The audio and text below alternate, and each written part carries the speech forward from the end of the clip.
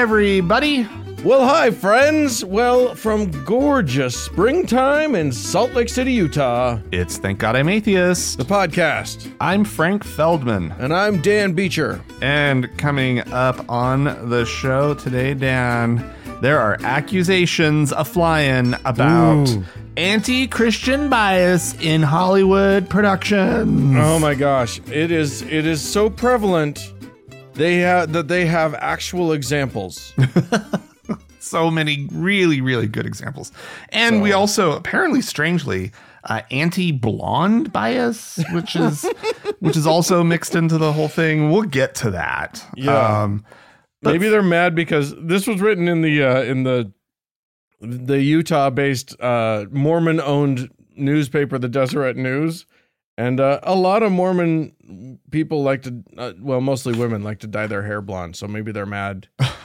Maybe it's all part and parcel. Well, there's a lot of little towheads running around this state. So, I mean, blonde is a thing here. Yeah, right? That's true. It is a very white state, and there's a lot of blonde. There's a lot. It's just Caucasian as far as the eye can see. Mm-hmm. The caucasity of it all. Oh, indeed.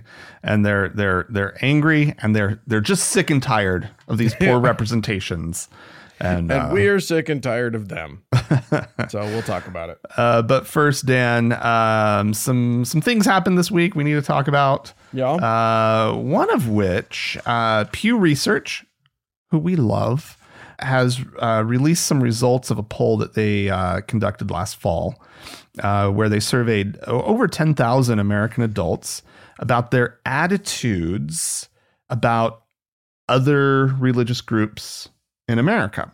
And there have been some interesting shifts. There was, I remember this one, I found a fairly recent one from a number of years ago from 2017, where, us atheists and Muslims were just like bottom of the list. Everybody was just like, those guys fucking suck.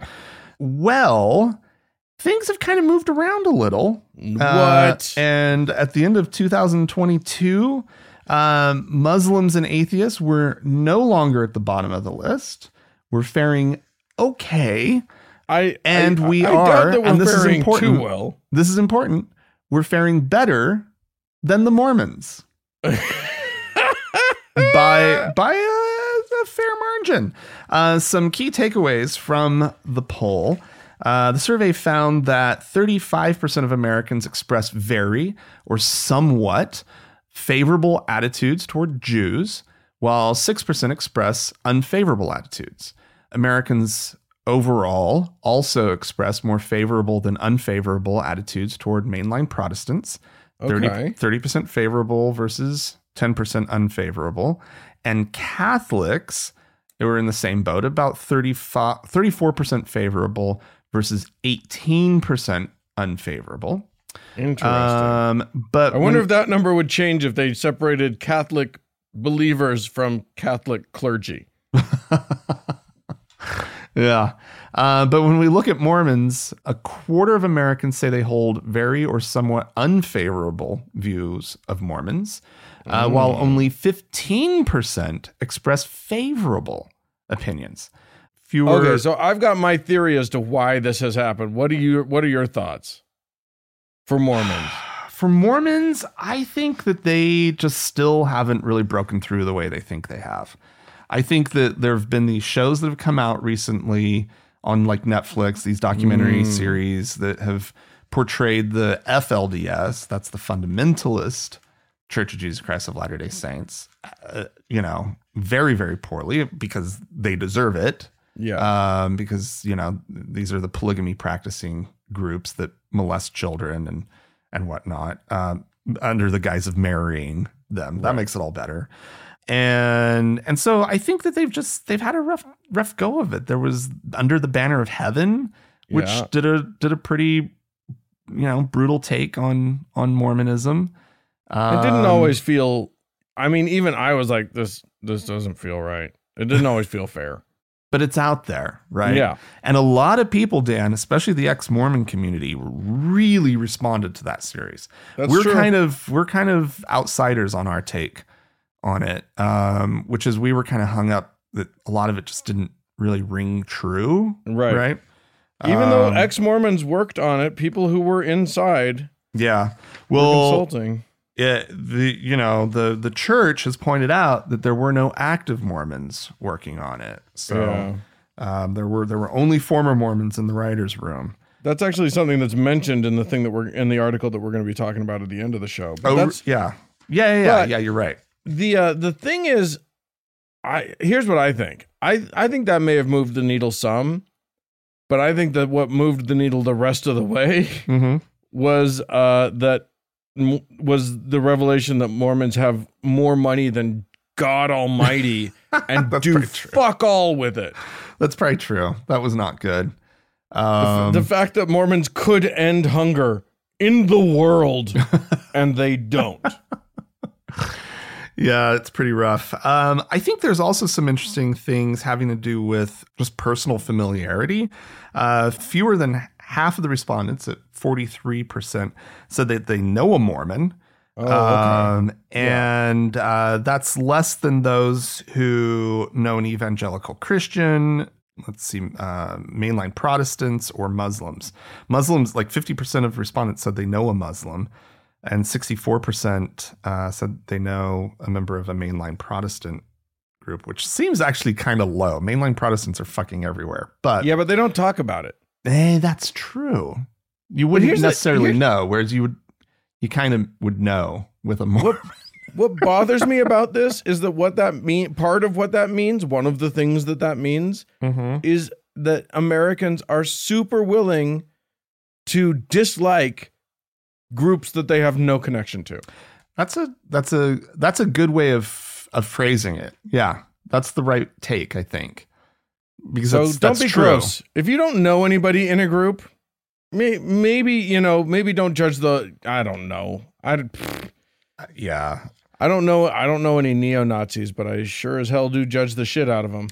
Yeah, that's exactly right. Like sometimes it's just enough to know, a lot of the unsavory stuff. Right. To know what they're associating themselves with. Exactly. Right. What the organization does or doesn't do. Now, what's interesting is with these groups, there were obviously a lot of people who were willing to say that they disliked a certain group. Right? Yeah. The Mormons themselves largely feel positively toward other groups in America, much more so than they feel negatively about them, which is very, very interesting.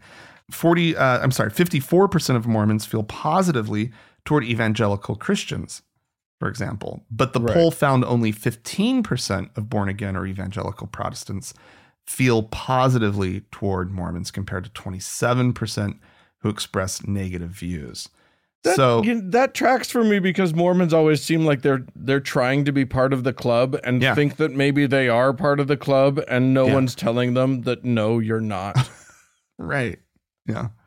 And then, also maybe they've been spending a lot of time and resources cozying up to some of the wrong groups. Yeah. Right? Evangelicals are never going to like Mormons in large numbers. They just theologically, they can't get over some of the wackadoo shit that Mormons believe. They're not going to let their kids play with your kids. Yeah. Are you kidding me? And Mormons would have been better trying to cozy up, to the mainline Protestants. Right? Because, because they're cozier. They are. They would have reciprocated. But whatever. Oh, whatever. All right. Well, I'm going to take us to Arizona. Ooh. Glendale, Arizona, specifically, home of the Arizona Christian University, which I'm looking at a picture of now, and their logo looks like they just stole it from Adobe, but that's okay. We're not talking about intellectual property rights. We're talking about the fact that Arizona Christian University, which of course is a private university, is suing Washington Elementary School District because that school district, the largest in Arizona, which has more than 25,000 students, wow. In 33 different elementary schools. the district has decided to discontinue its relationship with Arizona Christian.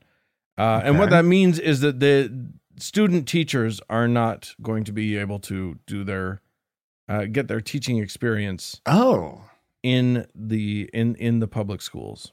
Oh, interesting. Okay. It is due to the reason that this happened is because Arizona Christian has a strong, that is the school district's term, strong anti-LGBTQ stance. Okay. And the school district has decided that is counter to their mission of protecting all of their students and faculty. And they feel that student teachers coming from that university pose a risk. They do, it seems. In a statement issued by the district board president, Nikki Gomez-Hueli, they said, while we recognize the right of individuals to practice their faith, public schools are secular institutions. To that end, the board unanimously voted to discontinue its partnership with Arizona Christian University, whose policies do not align with our commitment to create a safe place for our LGBTQ plus students, staff, and community. What? They said this is not a public school board? How did this happen? I know. Well, don't worry. It's obviously going to be struck down by our awful court system. So don't fret here. What they went on to say was, this is not a rejection of any particular faith, as we remain open to partnering with faith-based organizations that share our commitment to equality and inclusion. I think they might be in a little trouble here. I don't know. I mean, even if our courts weren't just packed all the way up with Federalist Society dipshits, I think they might be in some trouble with this one. But what it makes me wonder is what incidents have occurred that have brought this to light. What are they addressing? Yeah, because this has not come out of nowhere. Something has happened, and probably multiple times. Yeah. But yeah, the schools apparently the board cited their religious mission, which includes its desire to promote, quote, biblically informed values like, quote, traditional sexual morality and lifelong marriage between one man and one woman. This is the university that said that. This is the university. Okay. So if their mission is to send teachers out into the world in order to specifically get those messages to children, I think that it's totally appropriate to say, as long as that's your mission, we're not going to let you near our kids. I think it's awesome. I'm personally shocked. Yeah. And how do we get that school board everywhere in this country? You are now the school board of the country. I mean, honestly, like, it's a story from Arizona. I know nothing about Glendale, but I know a few things about Arizona, and I did not see this coming. You started talking about the schools and blah, blah, blah. I was like, this ain't gonna be good. I know. Glendale, Arizona. But we are wrong. We were wrong. It is we who are mistaken. Yeah. Having negative views about states subverted. I mean, well, I've got one. We're not wrong about Arizona. Shut up. We know about Arizona. Well, here's another state that this one, though, never fails to subvert your expectations at all. Oklahoma, everybody. Oklahoma. Where the wind comes sweeping down the plain. Oklahoma lawmakers, state legislators, were considering a bill having to do with corporal punishment this last week. Corporal punishment, Dan, is allowed in 19 states in this country. Oh, good. Did you know that? Thank I didn't God. know it was so many. I mean, you look at the map of where it's allowed, and it's a lot of where you would expect. Right. Yeah. It's a lot. We're talking about hitting kids. Hitting kids at the public schools. Public schools being allowed to strike your kid as a form of punishment rather than timeouts. I don't even know if those are popular with teachers anymore, but like, we had our name written on the board, and that was like the worst public shaming ever. Right. Yeah. I don't know how that worked. And there's probably something wrong with it. I know, because what they did in the schools in the 80s, I'm sure doesn't stand anymore. But yeah. Oh my God. Your name written on the board. That was in California. Yeah. But in Oklahoma, when we moved to Oklahoma, I was in high school. And I found out that the principal is allowed to do what with that paddle? And by the time you get to high school, it's a paddle. It's not even with their hand. Oh, it's a paddle when you're a little kid, too. Really? Yeah, but they're not like, full on. Well, I'm sure it happens where they're like full on swinging at the kid. But like, depends on how they're much supposed they hate to just kid. Like, smack them, not cane them in some sort of like, whatever. Anyway, so there are 19 states where it's allowed, largely in the South. Places like Colorado really surprised me. I bet there's a lot of school districts that just prohibit it specifically, but state law does allow it.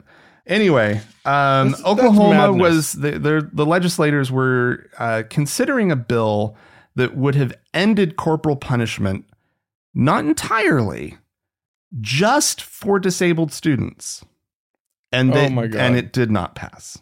They could not find enough votes in the Oklahoma state legislature to not allow the principals to strike disabled students. What the fuck is wrong with you? Well, Dan, I'll tell you what's wrong. It has to do with Proverbs 29, according to Representative Jim Olson, a Republican. Shock and horror. The rod and reproof give wisdom, but a child left to himself bringeth his mother to shame. He quoted the Bible as saying, adding that the biblical line seems to endorse the use of corporal punishment.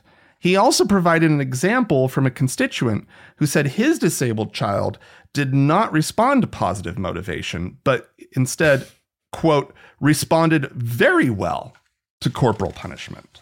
By very well, do you mean very strongly? Because there's a difference. That's exactly it, right? So according to some statistics that were pulled together by, in something called the Hetchinger Report, let's see, nationally, more than 69,000 students received corporal punishment during the 2017-2018 school year. And yeah, there's some pretty striking details. For example, and this is not part of that report, I don't think, but in Tennessee, disabled students were paddled at more than twice the rate as the general population of students, which just seems just terribly awful, and it's so fucking cruel backwards and just fucked up, especially because, the rest of the country uses evidence-based, standards, like the positive behavior interventions and supports, the PBIS, I guess. Don't say PBIS. That's the PBIS, I guess. It's used to support students' behavioral, academic, social, emotional, and mental health needs, and greatly benefits disabled students as a model or if whatever. You're too fucking lazy or unskilled to be able to deal with special education, special needs students without hitting them, it's unbelievable. You don't belong in a school. That's not where you go work in sanitation or anything else. You don't belong there. But Oklahoma. That's all I want to say. And everybody, listeners who are in Oklahoma, listen, I spent a good amount of time in Oklahoma growing up. I know what it's about. Yeah, just Oklahoma. Just get out. Get out of Oklahoma. Oh, that's easy to say, right? But like, we'll start a fund. We're going to start a fund to get you out of Oklahoma. Everybody get out. It's a lost cause. Oh, Lord Jesus. If you can't pass a law saying you're not allowed to hit mentally disabled students. Yeah. And then use the Bible to back you up. Yeah. I know, right? That should be the easiest. Oh, obviously we'll sail this through. Yeah. What the fuck is wrong with humans? No. All right. I mean, that should be the subtitle of this show. Yeah. I don't know why I'm so up in arms. Everything we talk about is what the fuck is wrong with humans, including my next story, which takes place in South Carolina, where a 15-year-old freshman at River Bluff High School, one Marissa Barnwell, because the family went public with this story. Mm.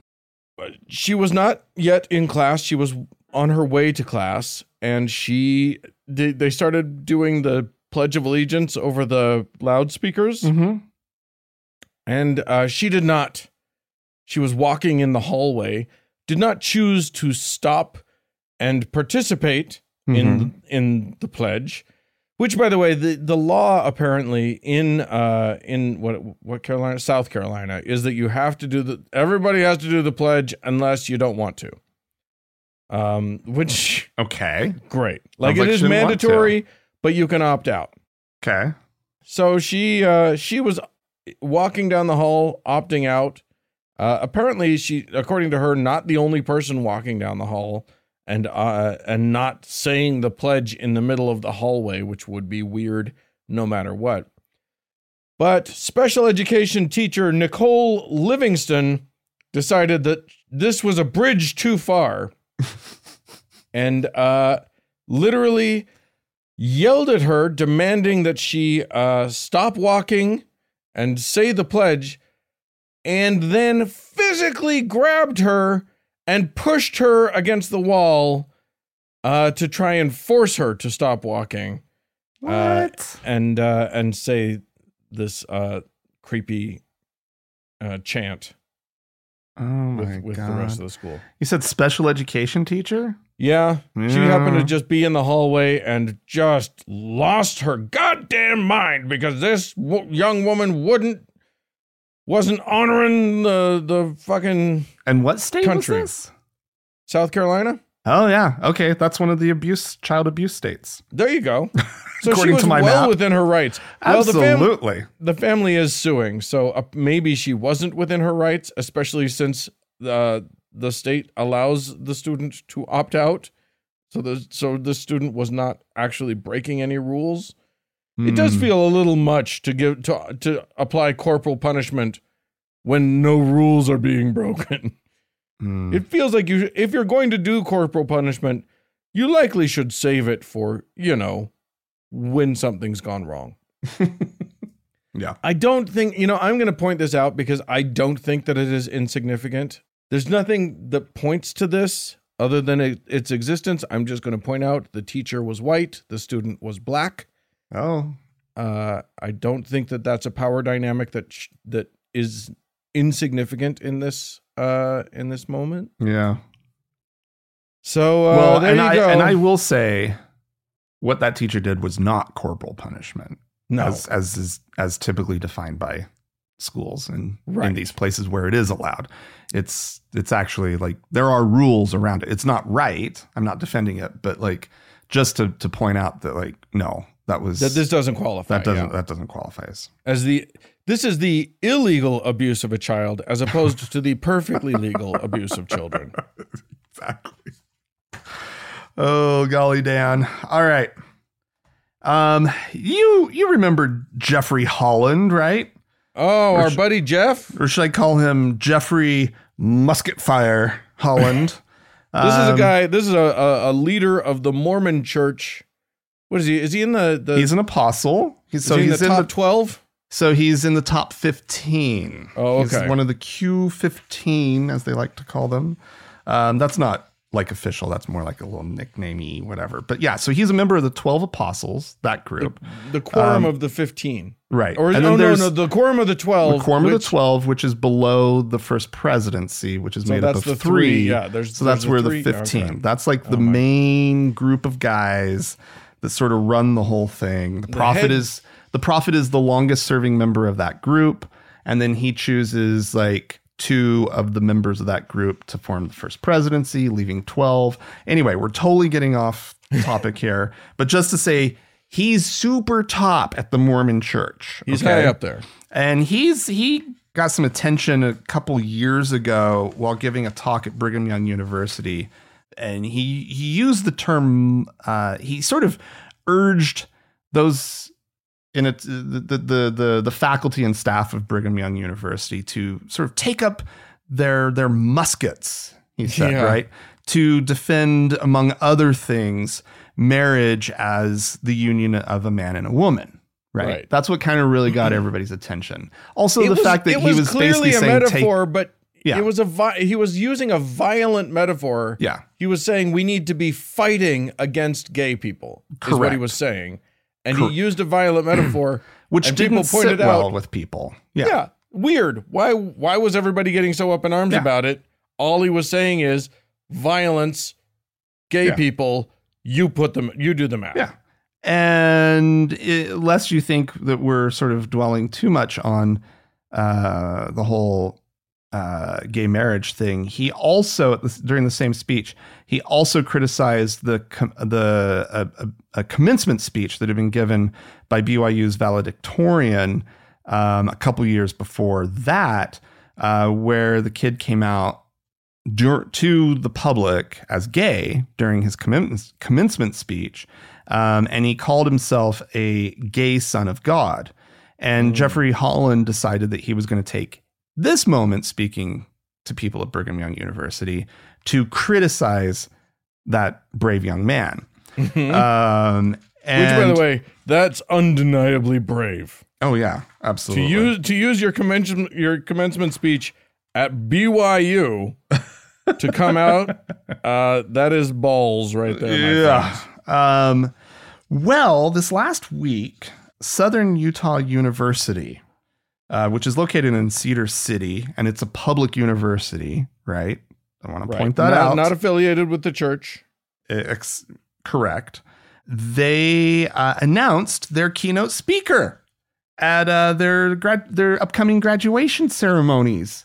Do you want to take any guess who that person is, Dan?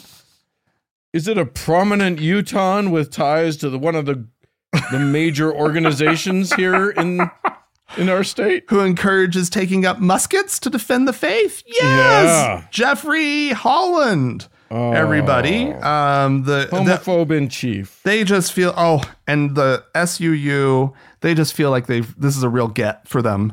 Right? Home run. President Mindy Benson announced that she was, quote, delighted that Holland will be at the commencement this year speaking, and his address will offer inspiration to our graduates to embrace lifelong learning and give back to their communities as they leave SUU and continue to build their lives, she said. I hope people show up with muskets.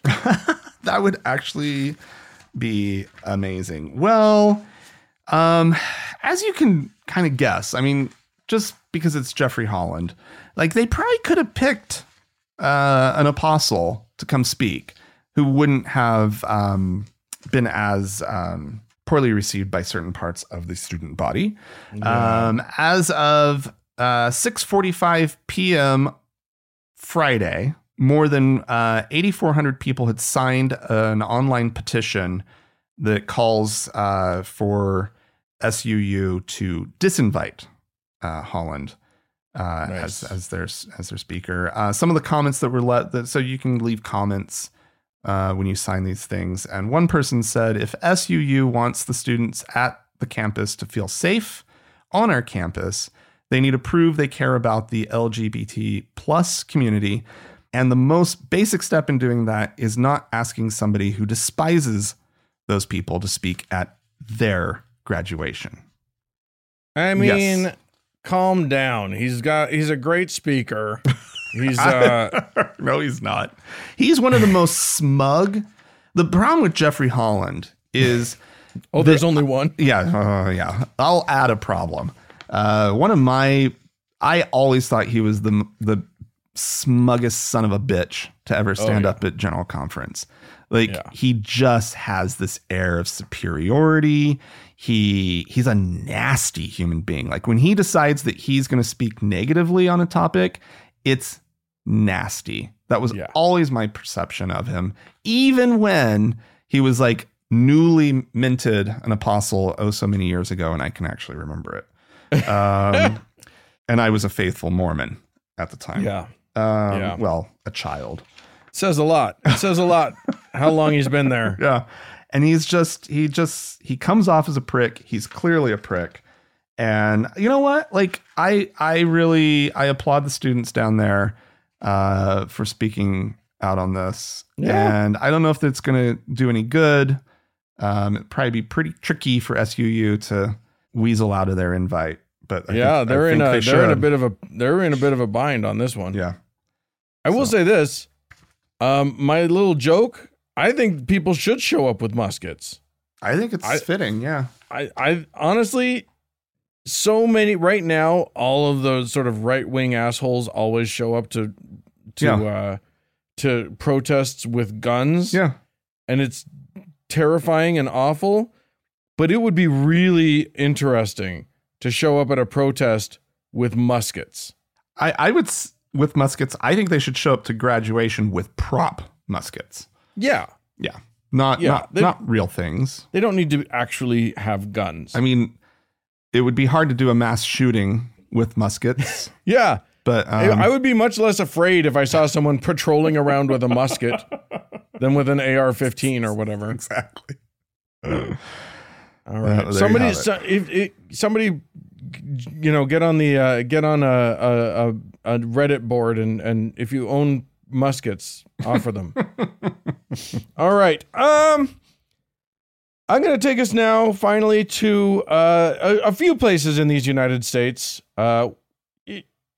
We've talked quite extensively about the fact that the Catholic Church is basically less a religious institution and more of a pedophile protection ring. And that's just been proven over and over and over and over and over. One of the things that's happening now, and in the last week, I've seen 2 articles about this happening in 2 different places, is that the dioceses all over the country are declaring bankruptcy. So gross. And, the way that they're explaining it, it's just that, we need to be able to assess our assets and make sure that everybody gets some compensation because blah, blah, blah, blah, blah, blah, blah. No, that is not what this is. To quote an attorney named Jeff Anderson, he said, we urge everyone to see the diocese strategy for what it is. Chicanery designed to perpetuate a $600 million corporation's pattern of decadence, deception, and denial. That is about the New York diocese, the Albany diocese, which is one of the ones that is now announcing Chapter 11 bankruptcy. And to be clear, this is not the kind of bankruptcy that a person files. When a person files bankruptcy, they lose all their stuff. When a corporation, like a Roman Catholic diocese, files Chapter 11 bankruptcy, they're reorganizing their stuff and they're protecting it. It's actually a way to try to say, we don't have enough money. So literally it's a way to try and keep settlements that are potential settlements and rulings from judges, adverse rulings, down to minimal amounts. It is a way to get out of paying what they should be paying to their victims. I mean, it sounds prudent from a financial perspective. Like they're protecting their assets, Dan. They are protecting their assets. I mean, I think they would be, financially irresponsible if they didn't do this, Dan. It feels like, Frank, maybe what they should have been protecting was their congregants and that they've been theologically irresponsible for centuries and the bill is coming due and the only responsible thing to do is pay that bill and lose your fucking buildings if you're going to lose your buildings. Wow. I mean, that's pretty harsh. I know. I'm mean. I'm just plain mean is what I think. Yes. Yeah. So pedophile ring declares bankruptcy. Is that what you're saying? Yeah, exactly. Like if that were the headline, right? Right. Yeah. People there would be no question. And all of these are in response to floods of sexual abuse lawsuits and claims and demands for settlements and stuff. Mm-hmm. Because that's what they do. Because they are guilty of these things. They know that they are in such deep trouble that they have to file bankruptcy. Here's the other thing that really pisses me off. The organizations that people have to sue are not the Catholic Church. They are the individual dioceses. As though these are acting individually. But when a priest has been found to have been abusing children, and these churches decide to protect that priest rather than do anything moral about it, they move him to a new diocese. Right. So somehow the church gets to use interdiocesan, is that the word? Ooh, wow. The church gets to say, well, all of our dioceses are connected, but the victims suing don't get to say all of the dioceses are connected. See, that's pretty clever. I feel like some lawyer out there explained to me, somebody needs to be able to find a way to make the whole church responsible for this because it is a whole church issue. And they move these priests between dioceses without any problems, which means that they're all connected. Yeah. It shouldn't just be the diocese. This should go higher than that.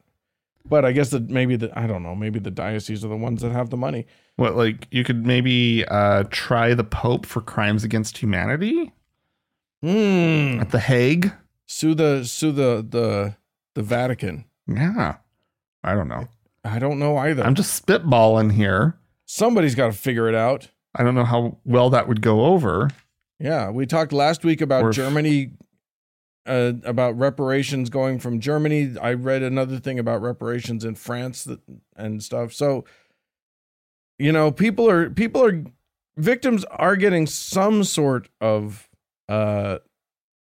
restitution. It's not real restitution. You can't fix what they broke. No. But the church needs to feel this. Yes, or else they're never going to fix it. And they're not fixing it. That's the sick part. Yeah. All right. Well, ladies and gentlemen, friends at home, if you have any comments if you have any light that you can shed on this or any of our stories, please write into us, podcast@thankgodimatheist.com. Or call and leave us a voicemail message. We'd love to hear from you. The telephone number is 424-666-8442. Stick around. There's more show coming up.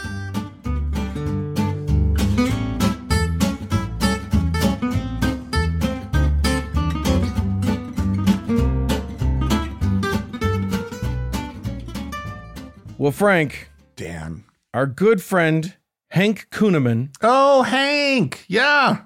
A man for whom I still have a reminder in my phone about a prophecy that he made. Oh, it's coming up. The reminder in my phone is I think I said it on air. I told Siri to remind me in 4 years that he prophesied that Trump would be bad. Something about Trump. Anyway. Okay.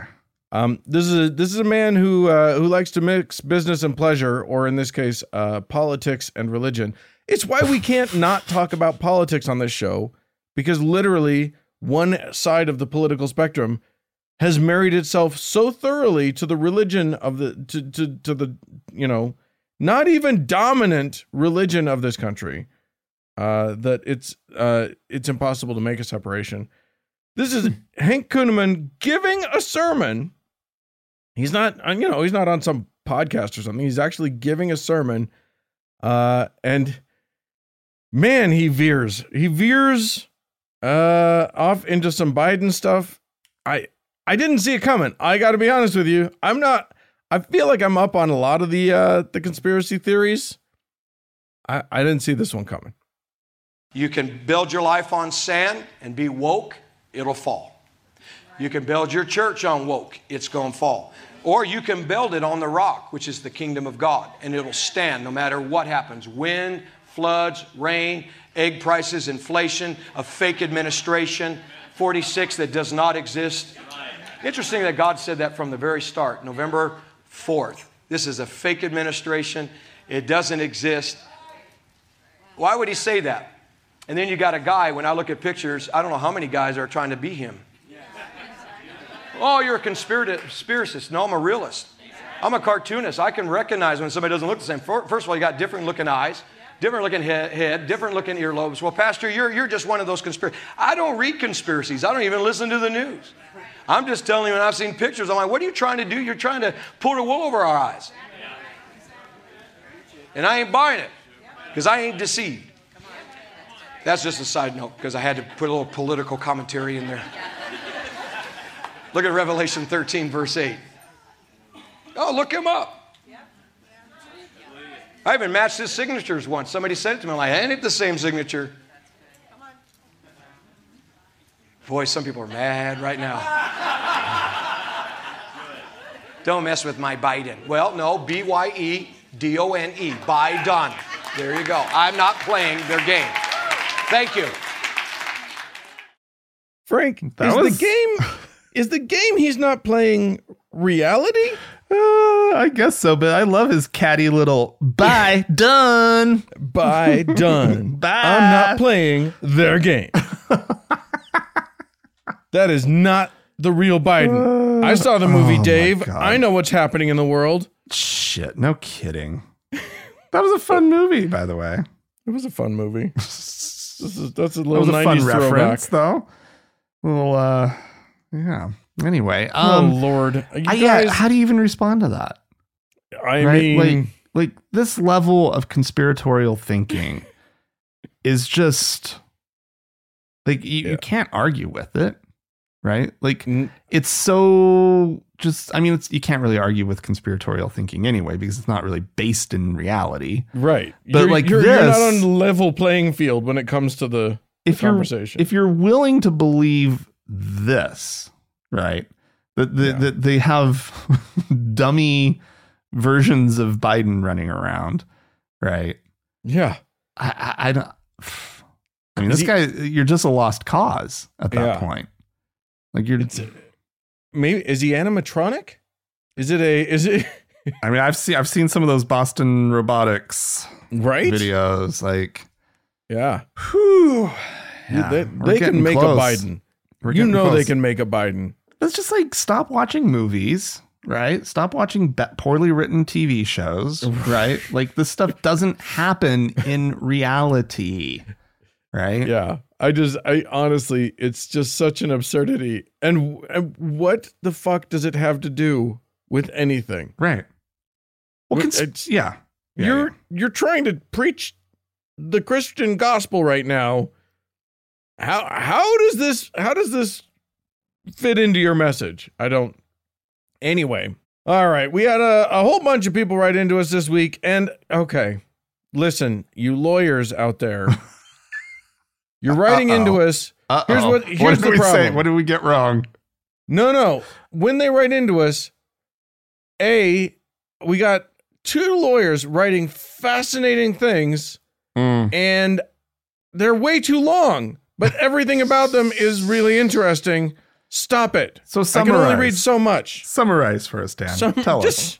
Okay, so this first one, you remember we talked about Yakima Union Gospel Mission in Washington State, and how they were how somehow they don't want to have to hire people who don't believe in their mission of hating gay people. Right. So this person who I can say is very familiar with the laws and this stuff in Washington, but wishes to remain anonymous. That's the other thing. Lawyers don't want to be. They want to be anonymous. That makes sense. Of course, it makes sense. All of it makes sense. It's just very annoying for me personally because I don't have a name. It's too long, but it's so interesting. Anyway, that you've put me in a pickle, friends. It's fine. I love it. Okay, here we go. Your story about the Yakima Union Gospel Mission got me curious, so I did a little research on them. First off, it's not a church or even a religious corporation as the term is defined by Washington law.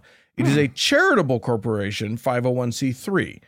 That's an important distinction because there are greater protections for churches as opposed to charities. Yeah, okay. While it's tax exempt like a church, laws require a great deal more public disclosure of charities.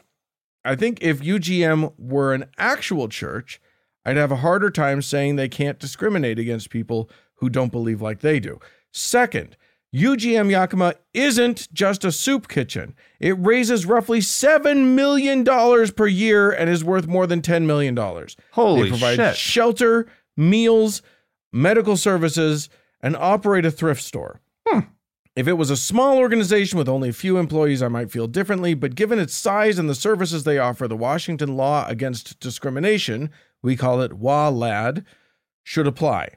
I think it was Frank that touched on my next point, which is that we as a society rely on nonprofits to provide services that governments won't. Right. From what I can tell, there are 6 homeless shelters in Yakima, which is a city of just under 100,000 people. It's an agricultural area too, so there are a ton of migrant farm workers that aren't included in that population figure. Of the 6, it looks like maybe 2 aren't overtly religious, but UGM is by far the largest. Exempting it from WALAD would have a huge impact on a small population. Additionally, if we don't apply WALAD to UGM for employment, then isn't the next step to allow them to discriminate against clientele also? At some point, does that mean unhoused atheists just can't get services? Muslims, gay people? If UGM decided black people were against their religion, would they be able to discriminate against clientele based on race? The argument that people can just go somewhere else is hollow where the vast majority of our country is rural. You guys live in Utah, so I know you understand. Imagine if it was legal for gas station owners to discriminate based on religion, and a bunch decided to only sell gas to Mormons. There'd probably be swaths of Utah where non-Mormons couldn't go because they'd run out of gas. People make fun of the florist case and the masterpiece cake case, but they don't consider that decisions that sound like they only affect cake have a tendency to trickle down to more serious services. If a baker can discriminate against a gay couple, why can't a hotel? Why can't a restaurant? Why can't a doctor? Right.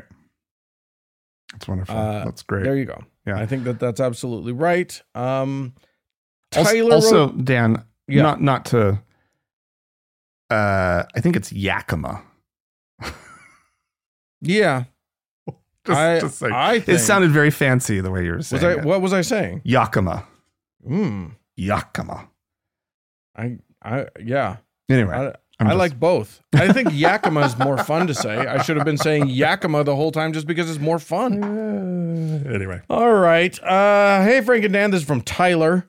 Tyler says, your story on this past week's episode about Pope John Paul II, you'll recall that that a Polish news station connected him while he was a Polish archbishop to shuffling around, to aiding and abetting pedophile priests. Right.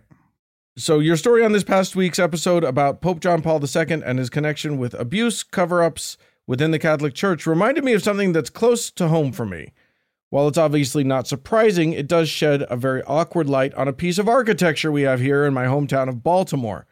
When the Pope visited in 1995, the Baltimore Basilica added a prayer garden in dedication to Pope Johnny P., along with what, in retrospect, is a very creepy statue.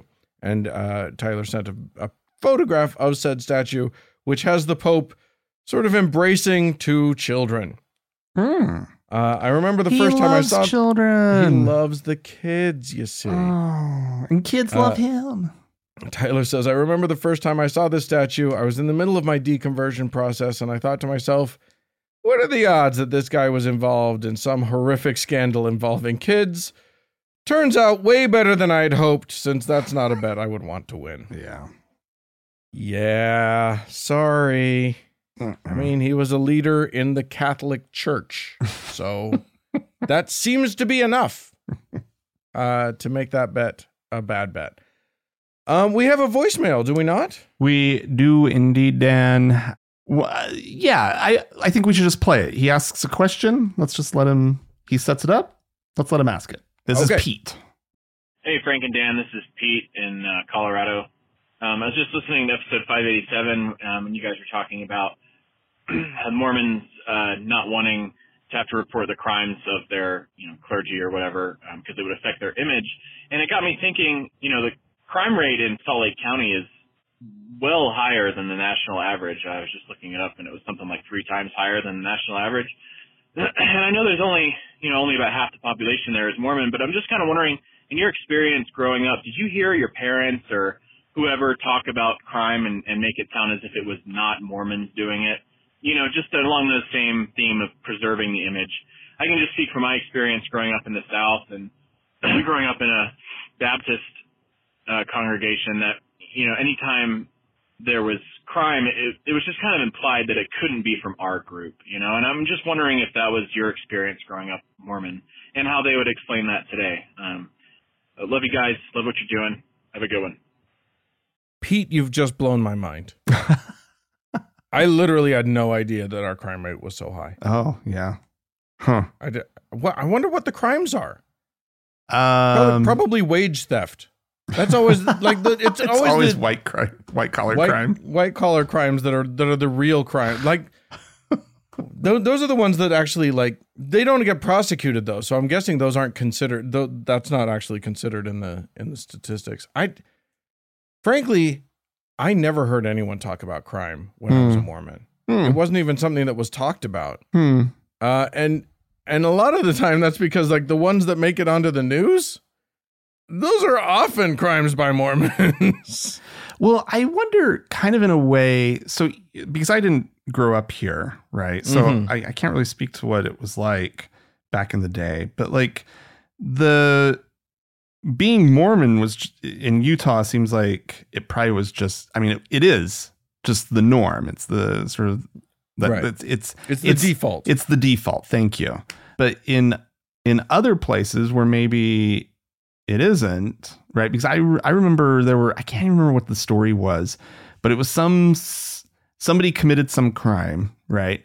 And the headline was Mormon man, blah, blah, blah. And I remember my mom being sort of outraged by that, right? That well, what does him being Mormon have to do with it? Right. And couldn't be anything. And again, I don't remember the story, but I remember that part of it. And so there was this weird defensiveness and well, he obviously wasn't a very good Mormon. Right. Right. No true Scotsman. Exactly. Right. And so I do find it kind of funny that crime in Utah wasn't Mormon crime. It was just crime. Right. Yeah. And that makes sense. It makes sense because one of the main TV stations with the most popular news broadcast is also owned by the Mormon Church. And one of the main newspapers is owned by the Mormon Church. And so everything's going to always have it couldn't be the Mormons, but not even stating it. Right. Because it's just so funny assumed, right? Unless it's, I almost wonder how, if there was the equivalent here in Utah of the Mormon man blank commits crime, whatever. If there was Catholic, Catholic kills wife, right? Catholic man murders family. Yeah. Right. I just don't, it's funny because you correctly, usually you don't hear about a person's religious affiliation when there's a news story about their about the commission of a crime, because frequently that's not the point. Right. You know what I mean? Like, unless it was, you know, like the Lafferty brothers, right? Or, you know, somebody who's committing a crime specifically because they are inspired to do so by their religion, it's not really necessarily relevant. Right. I feel like, though, the outside, like, I feel like in Oklahoma, I remember stories of like you can't do anything and show up in the newspaper without them saying what church you go to. Oh, interesting. Right. Like, well, at least that's how I kind of remember it. Like, there was always the mention of, and so attends First Baptist Church on, you know, such and such road. Right. Okay. Well, I don't know, that might be just me remembering weird shit, but like, I feel like it's a thing. I do feel like it's a thing where, like, because it creates context, right? Right. Even though it's largely irrelevant, there's still some strange context that is, you know, if they're not necessarily the predominant group or a member of the predominant group, it's interesting that, like, the Mormons stole a bunch of money, right? Right. I don't know.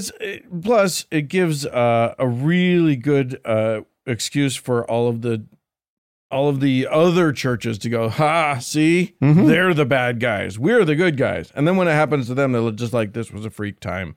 It would never. Baptists never do that. No. This was just one bad apple. All the other ones about the other churches, that's kind of just how they are. But we had one. Oh, it's so sad. But also, why is our crime so high, Dan? I don't know. Somebody who's listening to this podcast knows what's going on in Salt Lake and why our crime is high, and knows, like, what the crime is that's happening. Yeah. Because, like, aside from, like, my neighborhood, there's not a lot of crime going on. Yeah. Did the Utah legislature criminalize something so stupid that they're just, like, racking up points? I don't know. Here's another. I've got one more email. This is from another lawyer who wishes to remain anonymous. This person is barred in Arizona. Why can't they go to Arizona? Not barred from Arizona, but a member of the bar of the state of Arizona. Oh, okay. All right.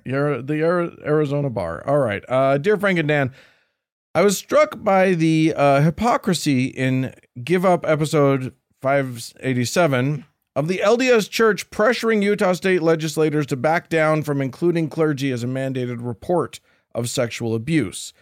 If you stand for protecting babies and law and order, you don't follow through here, then fuck you, you don't stand for those things.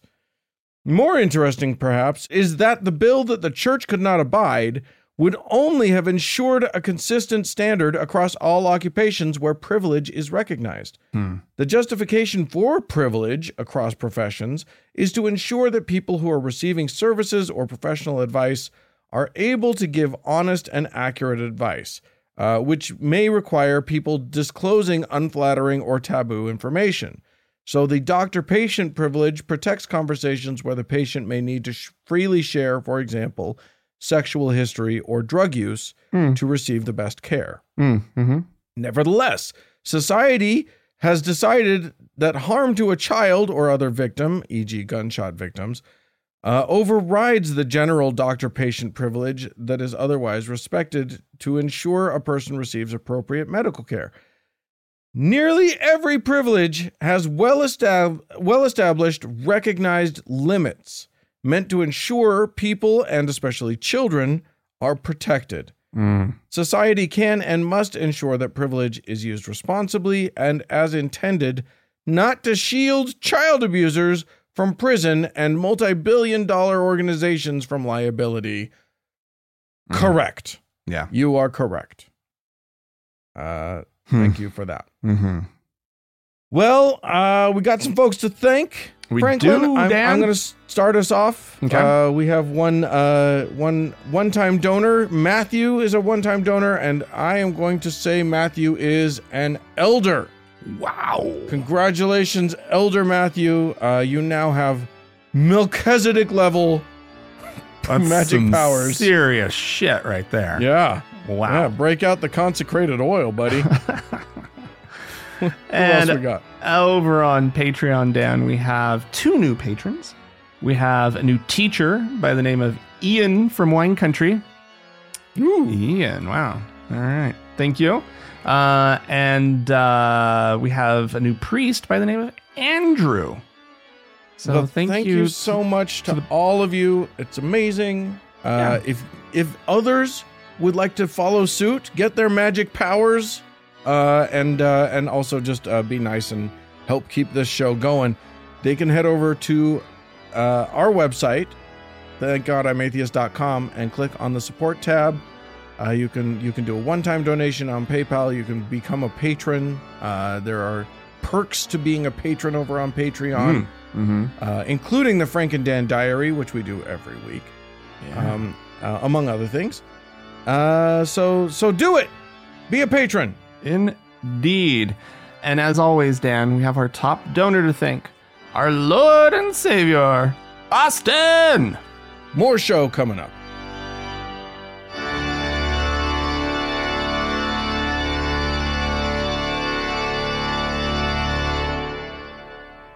Dan, Yes. are you watching this The Last of Us? Oh, I love it.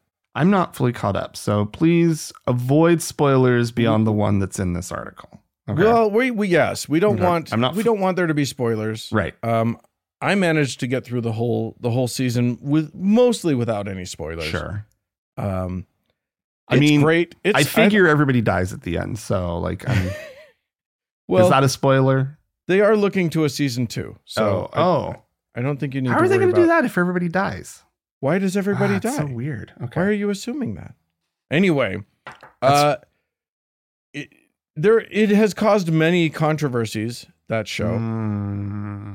But the Deseret News, our beloved Mormon-owned Deseret News, has decided to hit on one of the main non-controversies of the whole thing, which is that one of the characters, who turns out to be a very bad dude, is changed from. Okay, so The Last of Us, for those of you who don't know, is an HBO created television program based on a video game. And they follow a lot of the sort of beats of the game very specifically. And one of the things that they have this character named David, and in the game, he's just sort of a leader of a group, but in the show, they make him a religious leader of a religious group. They make him a preacher. That gives it a little more color. Right? Feels a little more interesting. Obviously, just another example of Hollywood besmirching the good name, the otherwise untarnished name of preachers in America.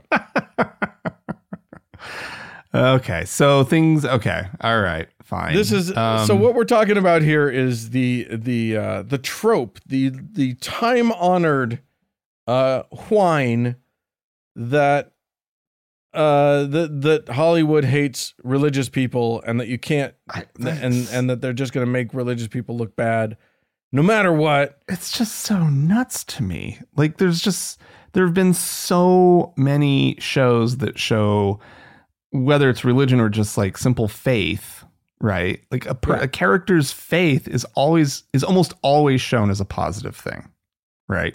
And it's shown all the time. How dare you? How dare you contradict this show with so many examples? This article. And there's so many good examples of like interesting religious characters. Yeah. Right? Of even like religious leaders who are portrayed so incredibly well. Yeah. It happens all the time. Even this article mentions They literally go out of their way to talk about what's his name? Marky Mark Wahlberg, who has recently sort of come out of the just decided that he's going to make a whole bunch of religious movies. He just made one called Father Stew, because Hollywood doesn't like religion, and he's a devout Catholic and just wants Hollywood to. It's like, dude, you just made a movie. It was in wide release. There's no complaint here. Right. You made Father Stew. Right. It got released. It got made. Right. What are you talking about? and then later the same article mentions the Jesus Revolution, which did very well in theaters recently, and the TV show The Chosen.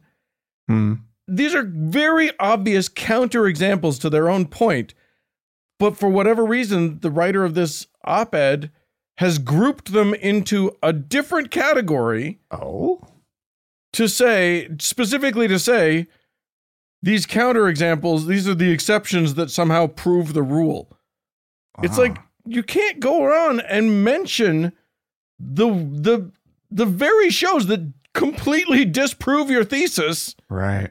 And said that they prove it even more. I don't know what you're talking about. Yeah. That's insane. They keep saying, I mean, the basic point was, well, if, here's the thing.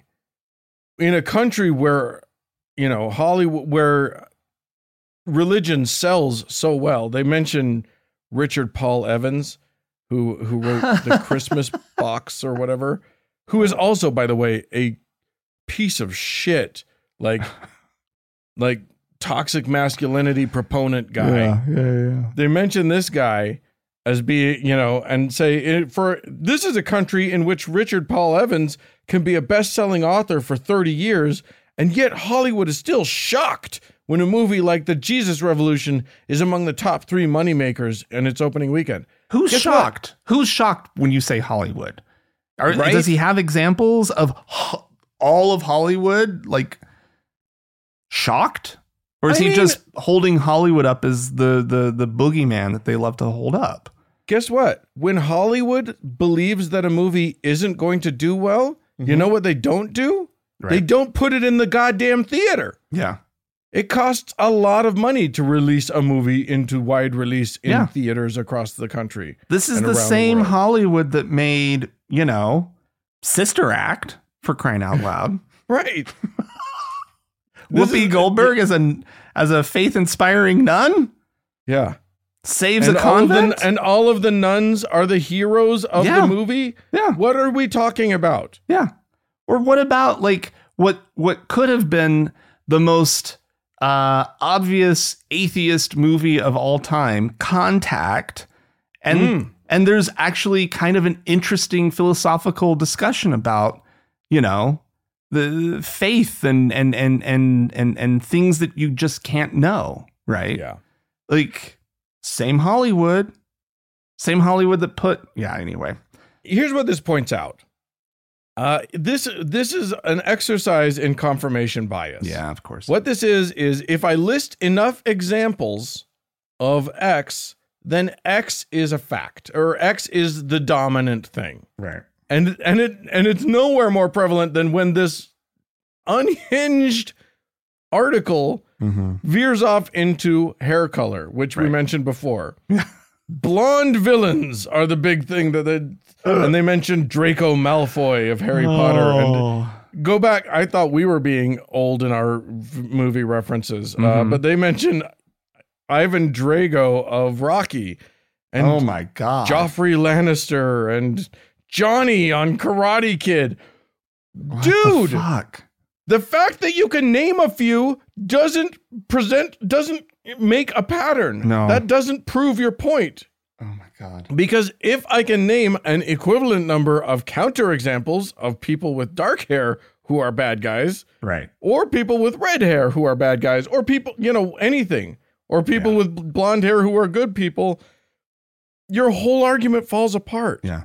Well, I mean, what it shows is and we've spoken about this, just sort of Christians in general and like feeling persecuted and and whatnot. And the thing that like the obviously Mormon writer of this article is also showing is that Jennifer Graham. Mormons have taken that same persecution complex and just amped it up, right? Yes. Because to the point that she would go, she would pull in blondes or blonde-headed folk. Like what the fuck are you talking about?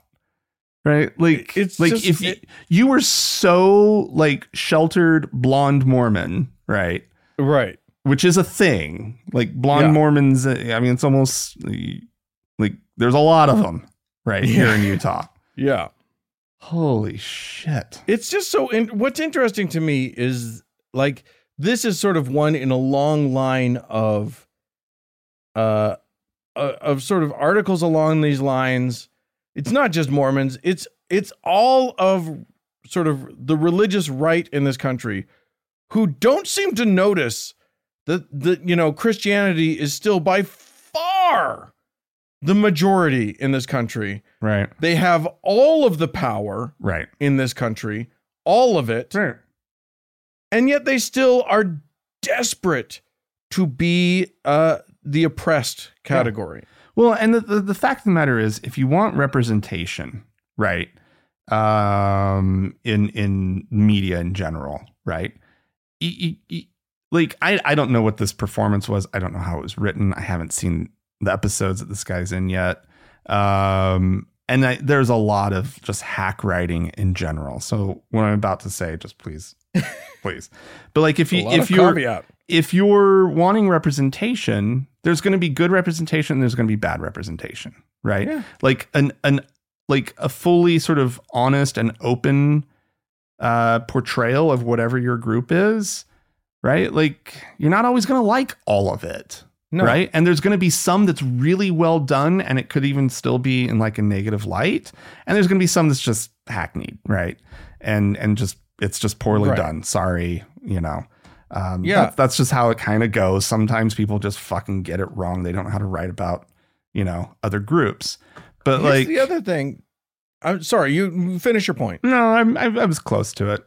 The thing that I'm hung up on is the fact that like, guys, just writing nice things about nice people, that ain't cinema. Yeah. That's boring. Yep. Nobody wants that. Right. We're going to focus on the interesting stuff. Right. And the interesting stuff is when someone is a hypocrite to their own creed. Or when someone is, or when someone, somehow is battling with more, with just like in The Last of Us, it's half of the theme is just good and evil cannot be, by necessity, cannot be black and white concepts. Mm-hmm. You have to battle with it. You have to grow a deeper understanding of what is okay and what isn't okay. And people, people of good conscience are going to disagree on what is the right thing to do in lots of situations. Mm-hmm. Mm-hmm. And that's the whole point of the show. Mm-hmm. Mm. So guess what? Religion is going to come into it. Yeah. That's just part of how religion works. Religion likes black and whiteness, and that is a problematic thing in a post-apocalyptic world. Mm. Also in a non-post-apocalyptic world, in a pre-apocalyptic world, but it's easier to point out when there's been an apocalypse. Yeah, or in a what do you say when you're sort of in the apocalypse? Because sometimes it kind of does feel like a mid-apocalypse movie, or just life. Yeah. We're in the middle of it. Jesus Christ. Yeah. Oh man, is human life just perpetually mid-apocalypse? Yes, of course. Are we just perpetually in the middle of the worst things? Just always. All right. Yeah. Well, friends, if you would like to chime in on this or any topic that we've covered today, please feel free to do so. podcast@thankgodimatheist.com. Or call and leave us a voicemail message. We'd love to hear your voice. The telephone number is 424-666-8442. Indeed. Hey, go to the Facebook page, facebook.com/TGIAtheist, and click the like button. And if you'd like to join one of our members-only lounges, you can do so. Go to our website, thankgodimatheist.com/members-only. Hey, thanks so much to the Red Rock Hot Club for the use of their fine music. And thanks to Gordon Johnston for the use of his music. And thanks to all of y'all for tuning in. We sure do appreciate you. Thanks so much. Bye-bye. Bye.